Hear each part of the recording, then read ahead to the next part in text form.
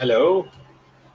So, this is my second recording for the podcast. Right now, I haven't figured out the basic, what should I say, transition, noises, sounds, and background music, and starting of the podcast and everything. But I realized that I can't wait for getting everything ready. I just have to start right now. Yeah, whatever, fuck that.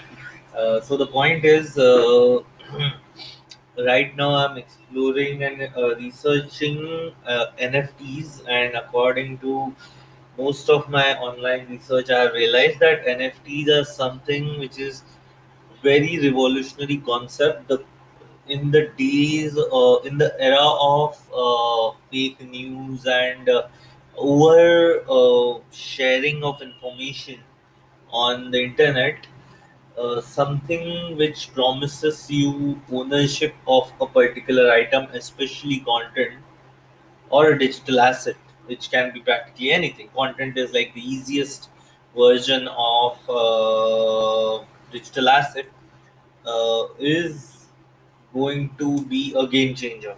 If you can promise that using blockchain, you can ensure the ownership, then basically all copyright issues are gone, at least on the digital distribution channels, like the way recently what happened with Twitch, where music labels kind of raised their concerns, not just concerns, but they created a lot of ruckus for the live streamers about the music they play in the backgrounds or generally on their live streams, that these live streamers don't pay for the the copyrights of the song, but at the end of the day live streaming uses public platforms. So what happens when a live streamer broadcasts a particular song or a music without having any kind of copyright, just sitting in his room or house or wherever he is or she is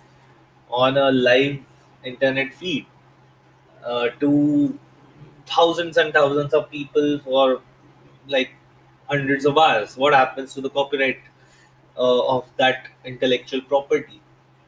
And even if it is pretty easy to track it down, not that easy, but it's still easier to track it down than uh, understanding and measuring the impact of that same IP usage in the physical world, right?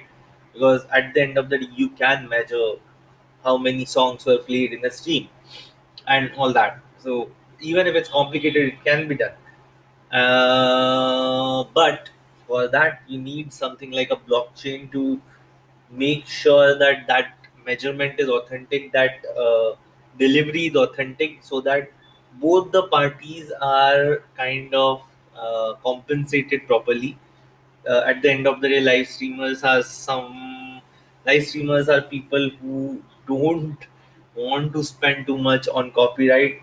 Even like if uh, they can if they see value in it, but it doesn't mean that yeah, you understand the point of the discussion is like, it is fair to ask a live streamer to pay for the copyright if a particular uh, monetary benefit is being created because of the usage of IP. But how much is the question, right? And to measure the return ROI of the whole usage of the IP, you need to have a backend which can measure it all. And that's what I think NFT for a song can do. Like that can be one of the application. Basically, it will not just bring authenticity, it will not just bring transparency to the IP usage on the digital networks or digital platforms, but also authenticity of content, basically for specific type of content like art pieces, licensing softwares, anything. So there was a very interesting explanation on, I think, Coinbase, Coinbase.com about NFT, that it is just like a sale deed of a house. Like obviously there can be anybody living on the land where the house was built. Maybe nobody is living there, but a sale deed confirms a particular owner.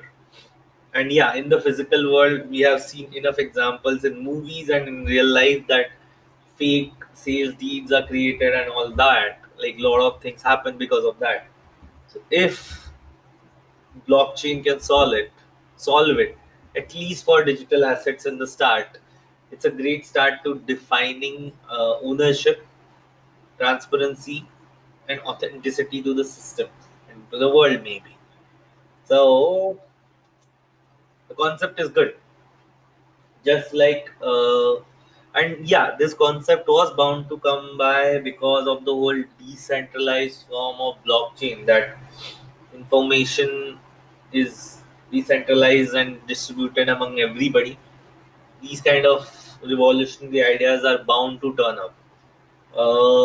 I would say this is good for, especially good for digital creators, because and content creators, because it's easiest to create these digital assets, at the same time easiest to copy and pirate the same assets. So if that can be solved using blockchain, why not?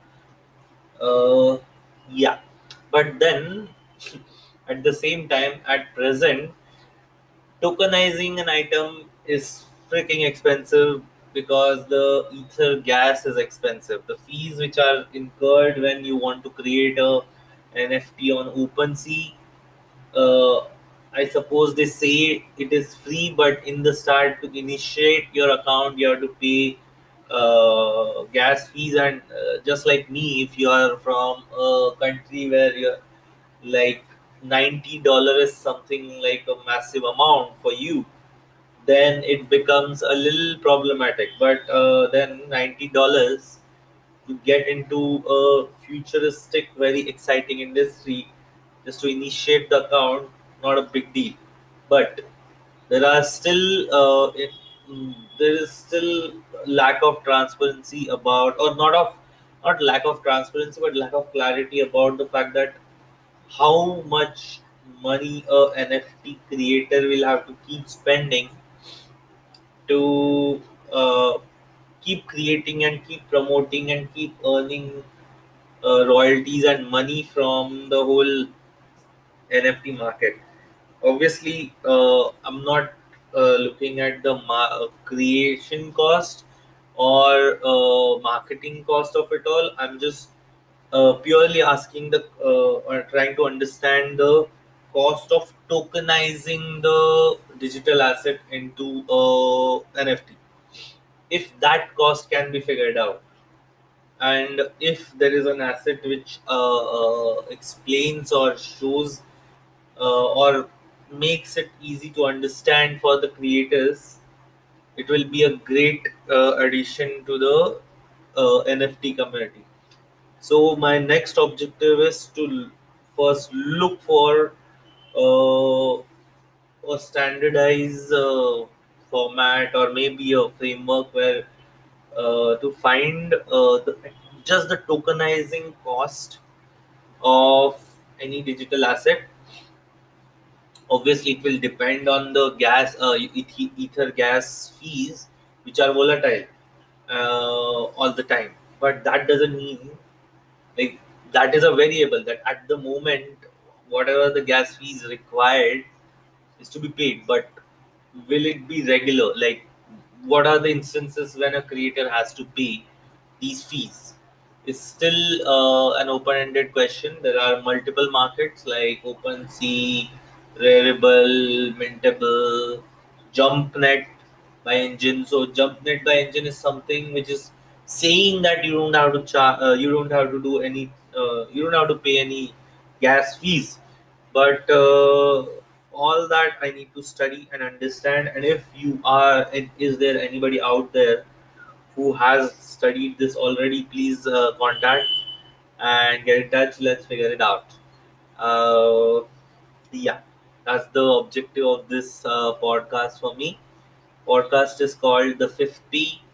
Uh, Fifth P is the name is inspired from my surname at the same time, the fifth P of marketing, which is like nobody knows what the exactly fifth P of marketing is. Multiple academics and specialists say P is purpose, people, lot of things.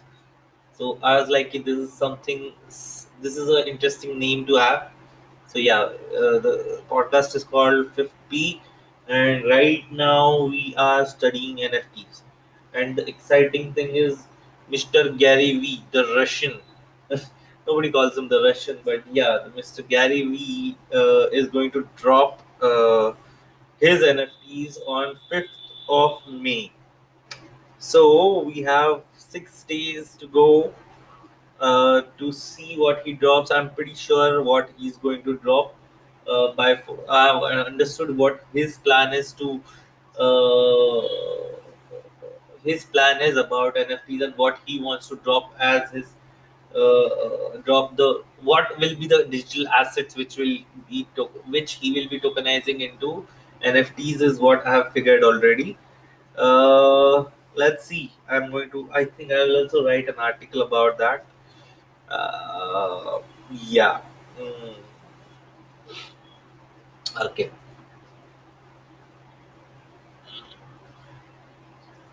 So talking to oneself on a podcast is a little difficult.